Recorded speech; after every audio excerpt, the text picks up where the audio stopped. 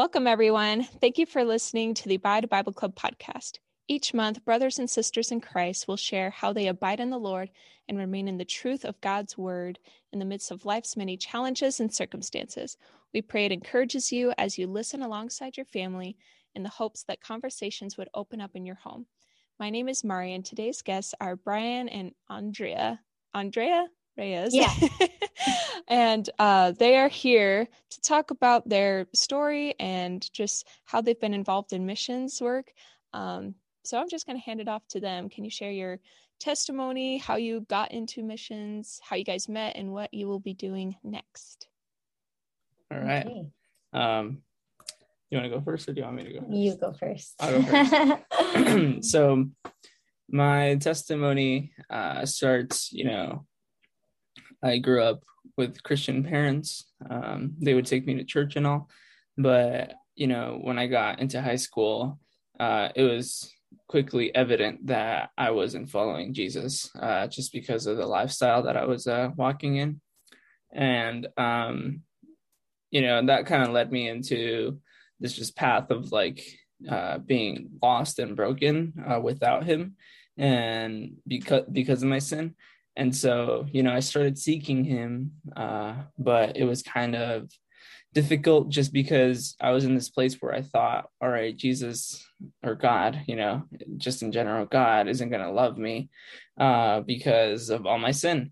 But, now if I start seeking out God, then my friends aren't going to love me or like me or whatever, just because, I'm trying to look for something that they're all against. So I was stuck in this place in the middle, and I didn't know what to do. So finally, I ended up at a church out here in California. It's called Calvary Chapel West Grove. And I went on one of their retreats, as a high schooler. And for the first time, I hear somebody tell me, one of the pastors, he was like, God loves you. And that was just so radical for me. I was like, blown away by that. And I couldn't understand it. So I didn't give my life to Jesus just yet, but I was, seeking still. And that kind of gave me hope.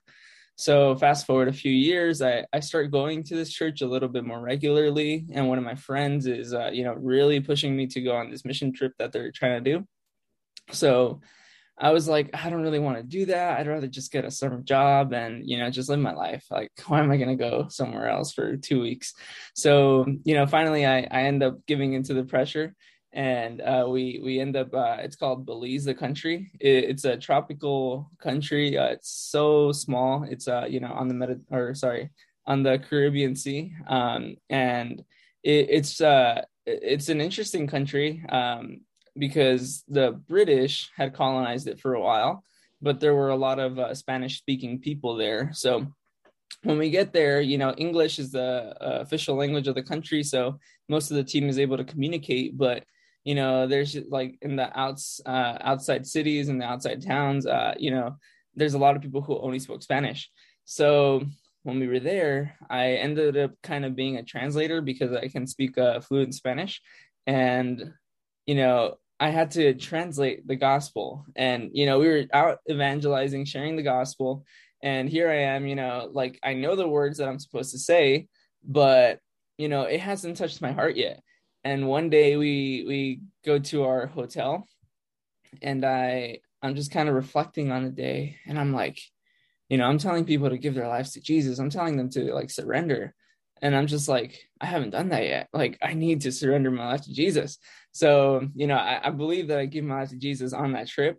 And then from then on, I felt God calling me right away to be a missionary. So I start reading, the New Testament. I start from Matthew. I go all the way to, Acts, and then Romans. And, during the book of Acts, as I was reading, I noticed this guy, who he was out planting churches. He was out making disciples. He was doing all these things. And this guy caught my eye. I was like, who is this? I don't even know who Paul was. I don't know, how he was the great apostle or anything like that. But, I was reading about him. And then, I felt as we kept going on street witnessing and stuff like that, I started thinking, what's next for these people? What's God going to do with them? And through reading the book of Acts, I felt God's call in my life, like if there is no church, then you go plant the church. So that's kind of where it started. And, ever since then, I've been, putting myself in those places where, God's going to help me grow into becoming a church planter, and where God's going to help me grow into being able to then, go out and actually start planting those churches. So that's a little bit about me. All right. Is it my turn? Yeah. Okay. So for me, I did not grow up in a solid Christian home. My mom was a Jehovah's Witness, and my father, he grew up in a Christian church, but throughout my childhood, we were kind of on and off. Like there'd be periods of time where we would go to a Christian church, and then there would be periods of time where my mom took me with the Jehovah's Witnesses. So starting in junior high, we started going to the Jehovah's Witness church regularly. So that was junior high, and then throughout high school, I was studying with them. And I always believed in God, and I believed in Jesus, but I didn't know him. And so it was during high school, my dad, I believe he really committed his life to the Lord, like for real this time. And he started sharing with me like how the Jehovah's Witnesses, like they actually have changed many scriptures, and they're teaching, the wrong way to heaven. They're teaching the wrong Jesus, right? They were teaching me that, Jesus isn't God, that he was just an angel. And yeah, my dad he took a Bible and he showed me like, these are the scriptures that they're changing. And so that really got me to like pray, God, which way is true? Because the Jehovah's Witnesses that I was surrounded by, they were really good people, and I compared that to like all the Christians I knew. And sadly, I just saw like a lot of hypocrisy. So I don't know. Even though my dad was showing me like, this is the true scripture, they changed it. Like, I was still like, yeah, but what about, the people, my Jehovah's Witness friends, that they're just living really good lives, and it seems like they have the truth. But God's word just convicted me, and so I just started praying like throughout my senior year of high school, God, what is true? Like which way is right? And it was through that he just really revealed himself to me. He helped me to see that there was no need for changing the Bible, that it's been the same. And then God just helped me to see that who Jesus really is, that he is God, and that only through him, not some angel, could he die and pay for our sins and rise again. So he helped me to see that just through months of prayer and seeking. So that was right after I graduated high school. Like, I realized that, and I gave myself to the Lord. And at this point, I had already committed to going to a university in my area. So when I started going, my first semester, I began meeting, a lot of international students from all over the world. And many of them were, atheist, Hindu, Buddhist, Muslim. And so God started showing me, like the need for the gospel in not just where I grew up, but all over the world. So I started, making friends with these international students, and my friend and I started a Bible study for international students. And then, but then I was like, okay, God, but I want to go and I want to see the world and see what you have for me. So that led me to spending a semester in East Africa in a country called Rwanda. And so during my semester there, I just got to see the needs of the world for myself, like physical needs and spiritual needs. And yeah, when I returned from that semester, like I knew for sure God was calling me to do that work, to spend my life, you know, in the nations that really need the gospel. Not to say that our country doesn't, right? But we're so blessed with many solid churches here, and with many resources on like how to study the Bible in our language, whereas, you know, other countries, they really lack that. So I just started praying. Like I was still in school at the time, so I kind of had to finish, but I was like, God, like, okay, right after school, like, where are you going to send me? And it was in this time that he led me to a pastor named Rob Douglas, and he taught a missions class at the Bible College at Calvary Chapel, Costa Mesa. Yep. And so I got connected there. And when I started taking his classes, that's where I met Brian, actually. And God was just confirming to me, like, this is what I'm calling you to. And at the time, Brian and I were just friends. We really didn't have any interest for each other. So we were friends for 1.5 years. And then after that, both of us went to this school of missions down in Mexico. And the purpose of that school is to train up people that feel called to cross-cultural ministry. And it was during our summer at that school that we started liking each other and praying about marrying each other. And then from there, we both, in our dating, we got to go to the Middle East on a short-term trip. And we eventually got married. And then we went back to the Middle East. But I don't know how far I should go. There's a lot. No, that's awesome. I mean, you've been married 4 months now, for those that are wondering. And I couldn't remember, so I'm glad you brought it up. When you and Nancy came back from Rwanda, Rob was interviewing you in our missions class. And I think I was next to Brian, and I'm like, he's going to end up with one of them. I'm like, I could just see it. I was like, I think he's interested in one of them. And soon enough, I'm grateful for Rob and his teaching. And you guys go to Calvary Chapel Saving Grace, right? Yeah.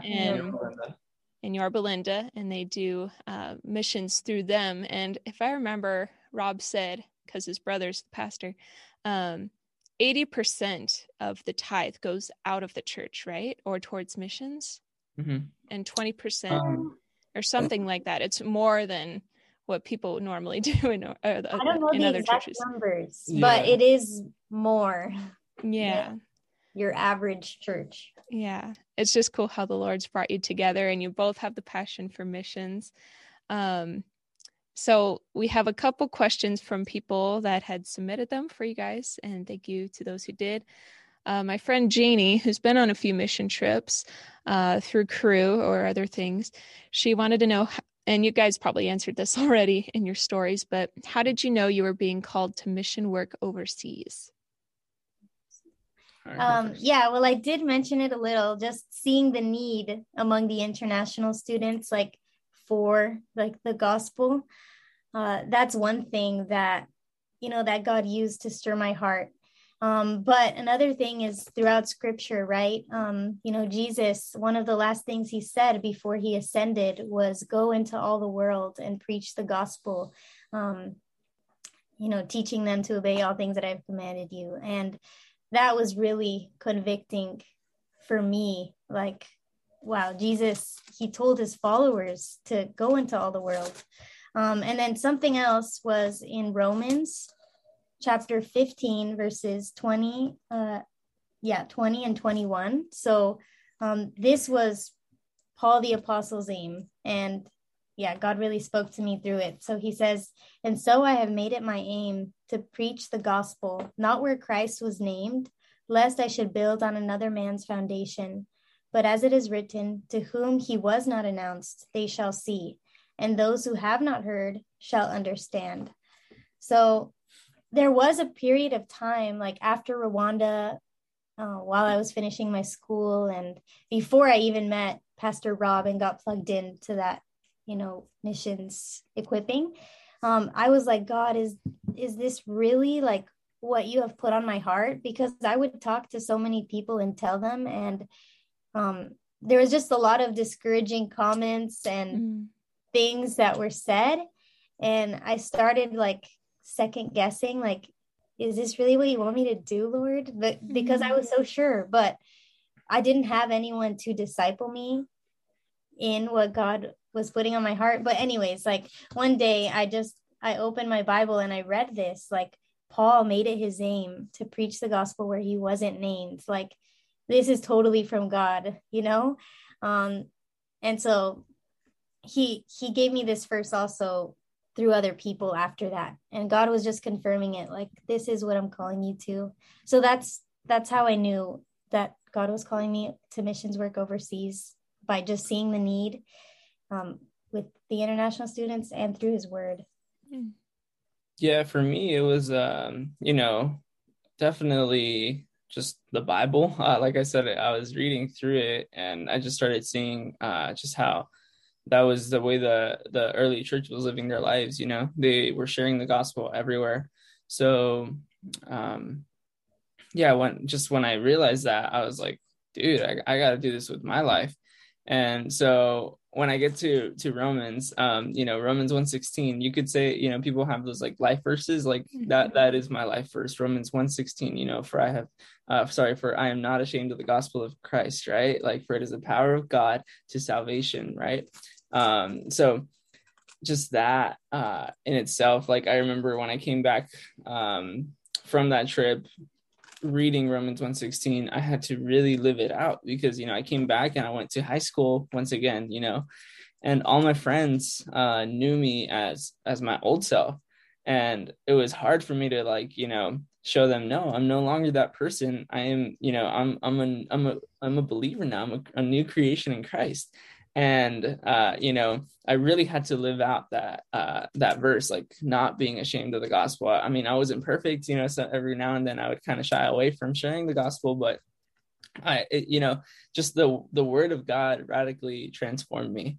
And, I started seeing how, all right, well, I can share the gospel here, right, at home here in the States. But then, like I said, I started seeing how there were places in the world that didn't have any church at all.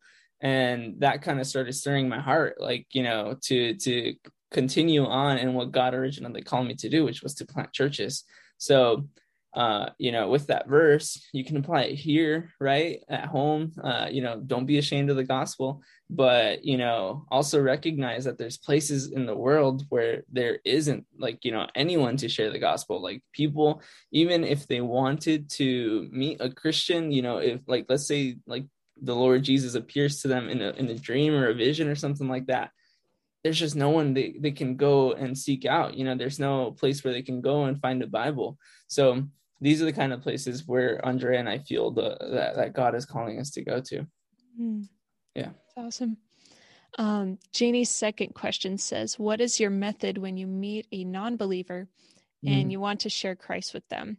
Maybe share, like, in the States, how you do that, and then also on the mission field. Yeah, I mean, there's two kinds of non-believers you can meet, right? There's your friends, family, and then there's complete strangers. So with friends and family, it's a little different, because you have to, foster that, like, relationship that you have with them. You have to be able to be in a place where, like, they're comfortable with you, right? They can trust you. So with that, you have to kind of, like I said, just base yourself on that relationship, and then just really show them Jesus in all that you do. Like, every day by day, you have to show them who Jesus is. And, aside from that, obviously, teach them the word of God. It's kind of tricky because, as soon as they, like, understand that you're, like, trying to share the gospel or teach the word of God, they're like, oh, okay, I've heard this before, or, I don't want to hear it anymore, or something like that. But you have to kind of be with them. And honestly, in the times that are rough for them, the hardest times for them, that's when, the Lord really uses those times for us to come in and show them the love of God, show them, the grace that God has given us, right? And just really use that to minister to them. Use the word of God to minister into their hearts. And those hard times, those times when we're like, God, why is this happening? They end up becoming, for the most part, those times where people just are more open to God. Mm-hmm. You agree? Yeah, I do agree. Do you have anything else to say about that? Yeah, I have a lot of non-believers in my family. So whenever I meet a non-believer, like at work or just out and about, I don't know, there's a special place in my heart for them because they could be my family, but yeah, what is your method when you meet a non-believer? I want to share guys to them. Well, at first I just try and get to know them, and I don't know, you can help me. Yeah. I'm like trying to analyze myself right now. What do I do? But yeah, I try to get to know them, and obviously when they're trying to get to know me, they will quickly learn that I am a Christian, and they'll learn what I'm living for. And yeah, over time, like many of them in the beginning, they might not be like open to hearing about God or about what his word says, but I found that over time they do like get curious. Like they'll start asking like, why do you do this? Or why does the Bible say this? I don't know if that answers the question. Yeah, for me, I think the biggest thing is building that relationship with a person, Yeah. So like I was talking about the two like categories.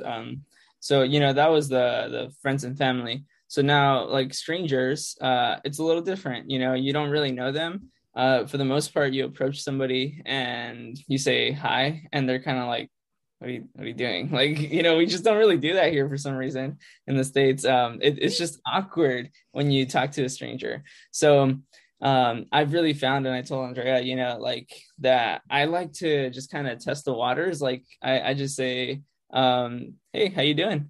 And if they like reply, then all right, like that's an open door. Like I just start asking them a little bit. Like if we're at a coffee shop or something like that, I'll just be like, like, what are you doing? Are you studying? Or, what are you just hanging out? And then that's just kind of like, those questions, they just kind of lead, like she said, into building like some kind of relationship. And then yeah, like I also like to kind of ask them a little bit more personal questions sometimes. Like sometimes if the Lord leads, I just straight up say like, what do you think is going to happen when we die? And, those questions really show you where they're at. Right. And, one time there's an example, her and I were just hanging out, and we see this guy on his computer at a coffee shop. Yeah, at a coffee shop. And he just looks so into what he's doing. And then finally he closes his laptop. So when he closes his laptop, I just kind of like lean over and I'm like, hey, how you doing? And then he's like, I'm doing good. How about you? And then, we just started like talking about like my next question was something like, like, what do you think is going to happen when we die? Yeah, I think that was the question. And he's like, well, I'm Sikh. So, we kind of, we don't know. He was like, I was like, do you believe in reincarnation? He's like, yeah, kind of, but sometimes not. Like, I think we're just going to end up, in a hole or whatever. So, I was like, all right, this guy has just no concept of the truth. Right. So with that, I find that sometimes when you ask people what they believe, then they'll ask you, what do you believe? And that's like the widest open door for you to just share the gospel. I'm not saying that people are going to give their lives to Christ that day, but what God is calling us to do is to share, right? He's not calling us to, I think I'm getting a little bit ahead in the questions, right? But, he's not calling us to convert people. He's not calling us to, have like just like a tally of how many people we've brought to Christ. He's calling us to be faithful to share the gospel. So like I said, there's different ways of doing that, and questions for me are really great. One time I was going around the mall. It was like one of those like evangelism nights. I was just going around the mall, and my question of the night was like, do you know what the word gospel means? And so, like some people like were kind of like, oh yeah, this is this and that. And it's like, all right, cool. They know what the gospel is. And then other people are like, no, what's that? So then it's like, all right, perfect. Let me share with you. Janie's third and final question said, what does it mean to you to be fully surrendered to Christ and let him use you for his kingdom? Wow. It's a big question. Yeah. You want to answer first or me? You first. Me first. All right. So, like I was sharing when I was on that trip to Belize, like that's how I gave my life to Christ. I realized that I wasn't surrendered. Like surrender means to just give everything up, no matter what the cost is, right? To just give everything up, even when everyone around you doesn't agree with it.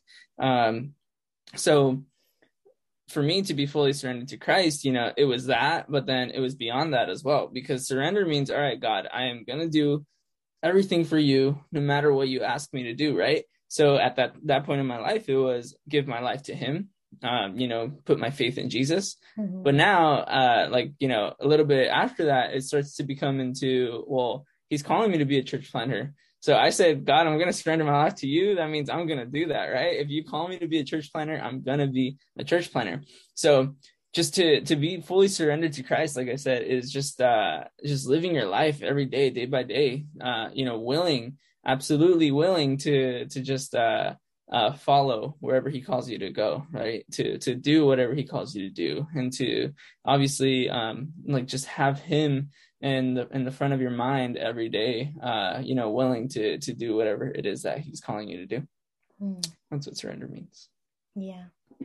Well, you made me think of when I first surrendered my life to Jesus, and for me as a Jehovah's Witness who is trying to do good to get to heaven, for me, surrendering to Christ at first was, okay, I can't do anything to get to heaven. Like, that's impossible.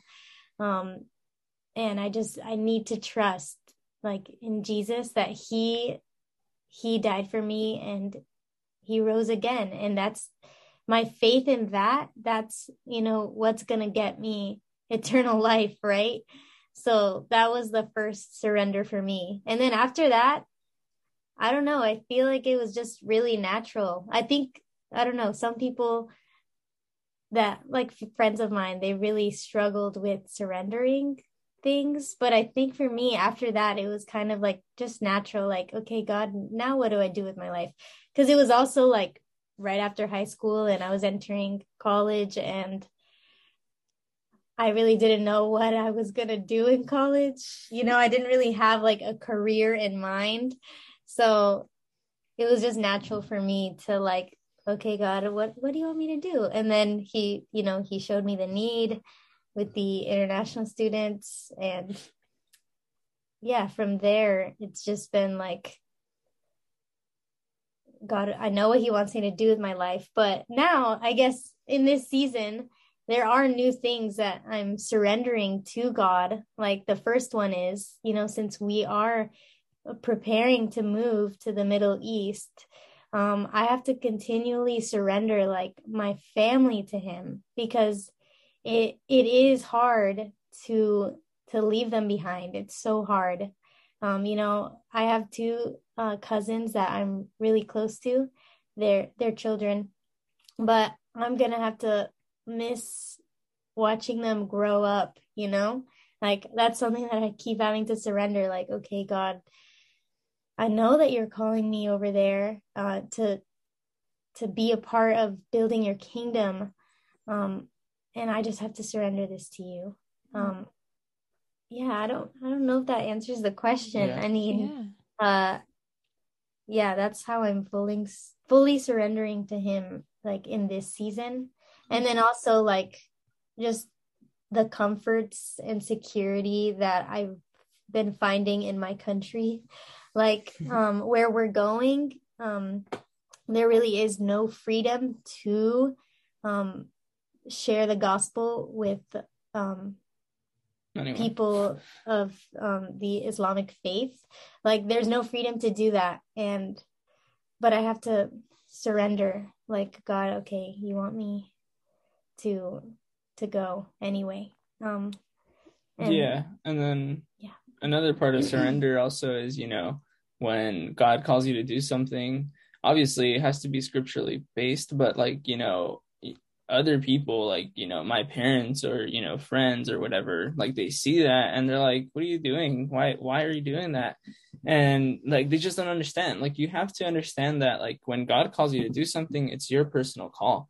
So, you know, like I said, this can be kind of tricky. So that's why I said it has to be based on scripture, because otherwise, you know, you can easily say like, oh, God called me to do this, but like, obviously it's not scripturally based. So God did not call you to do that. But anyway, that's besides the point. So like, surrender, right, is like, when God calls you to do something and all of your family, all your friends are opposed to that, then you have to realize who, you know, your ultimate authority is. It's God. And that's what surrender looks like. You know, Jesus, he preaches on, you know, if you can't do this, then you can't be my disciple. If you can't do this, you can't be my disciple, right? Like, if you can't pick up your cross daily, if you can't count the cost, if you can't, you know, leave father, mother, you know, brother, sister behind, then you can't be my disciple. And, you know, this is what we're like, you know, like, you read those passages and it's like, yeah, like, you know, this is the word of God. But then you start living your life for God and you start seeing like, yeah, this is exactly what life is like. You know, like, Jesus had a point when he said all those things, right? So that's a little bit on that. And then just to end this question with Romans 12, verses 1 and 2. I beseech you, therefore, brethren, by the mercies of God, that you present your bodies a living sacrifice, holy, acceptable to God, which is your reasonable service. Yeah, like, just when it's hard to fully surrender to him, I just remember this passage. Like, it's our reasonable service. Like, after all that God has done for us and all that he's gonna give us, you know, eternal life, it's just our reasonable service. Yeah. And surrender is relinquishing control and comfort and what is easy. And it's so hard in America to go outside of our comfort zone and to do what God calls us to do, and living for him and being faithful where he has us right now. But it is to leave behind what is most dear to you, because his kingdom's an upside down kingdom. Another friend, Daniel, wanted to ask, what's one scripture you hold on to during a hard season on the field? Wow. So Philippians 4, starting in verse 6, you know, like, this is Paul writing to the church of Philippi. And just a little bit of background, right? He's writing from jail, right? Like, he's writing in one of his lowest like times here on earth, like, you know, being imprisoned and all. And now he's gonna like write some encouragement to the church of Philippi. And here in chapter 4, verse 6, he says, "Be anxious for nothing, but in everything by prayer and supplication with thanksgiving." Right? That's like, for me, that's the key. Like, with thanksgiving, let your requests be made known to God, and the peace of God, which surpasses all understanding, will guard your hearts and minds through Christ Jesus. Right? Like, just that first exhortation, man, be anxious for nothing, right? Like, that's so true. You can apply that to anywhere, like any area of life, like just walking through the day. You know, just silly example. Let's say you're walking through the day and like your shoe gets wet, and you know how when your sock gets wet, like, it's just like, oh man, it's over. Like, your sock's wet for the rest of the day. Like, little things like that. Like, don't be anxious, right? But you know, it also applies to like harder stuff, right? Like, you know, there's just moments where it's going to seem like everyone around you is opposed to you. But God is calling us to not be anxious, right? But in everything, right? But in everything, and now by prayer and supplication, right? We have our Father in heaven who we can reach out to. Like, we should pray to him. We should call out to him, and he's gonna reply.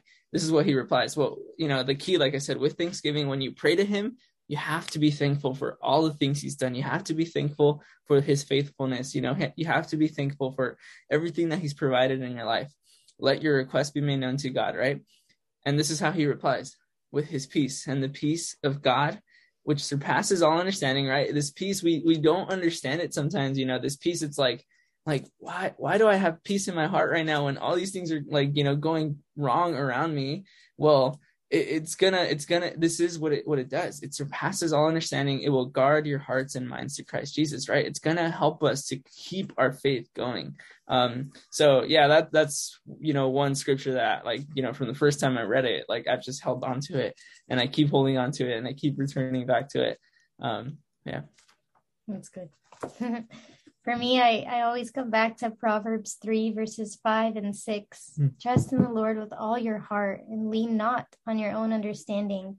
In all your ways, acknowledge him, and he shall direct your paths. So when I find myself in, a difficult season, I just have to keep reminding myself, trust in the Lord, even though it doesn't seem like things are going to get better, just keep acknowledging him. He's gonna direct my paths. And then I always just remind myself too, how far he's brought me, and I need to not give up and not lose faith that he's gonna bring me to the end, right? And then another one, I'm not gonna read it because it's long, but Hebrews chapter 11 is really good. It talks about the faith of many Old Testament saints. Yes, the Old Testament saints like Abraham and Moses and Enoch, and you should just read all of that. Let me see. I love especially Hebrews 11 starting in verse 13. These all died in faith, not having received the promises, but having seen them afar off, were assured of them, embraced them, and confess that they were strangers and pilgrims on the earth. I love that. Just having their example and seeing all the struggles they went through, but they kept their eyes on the end, trusting that in God's promises. So yeah, they held on to a promise that they hadn't seen come true yet in their lifetime.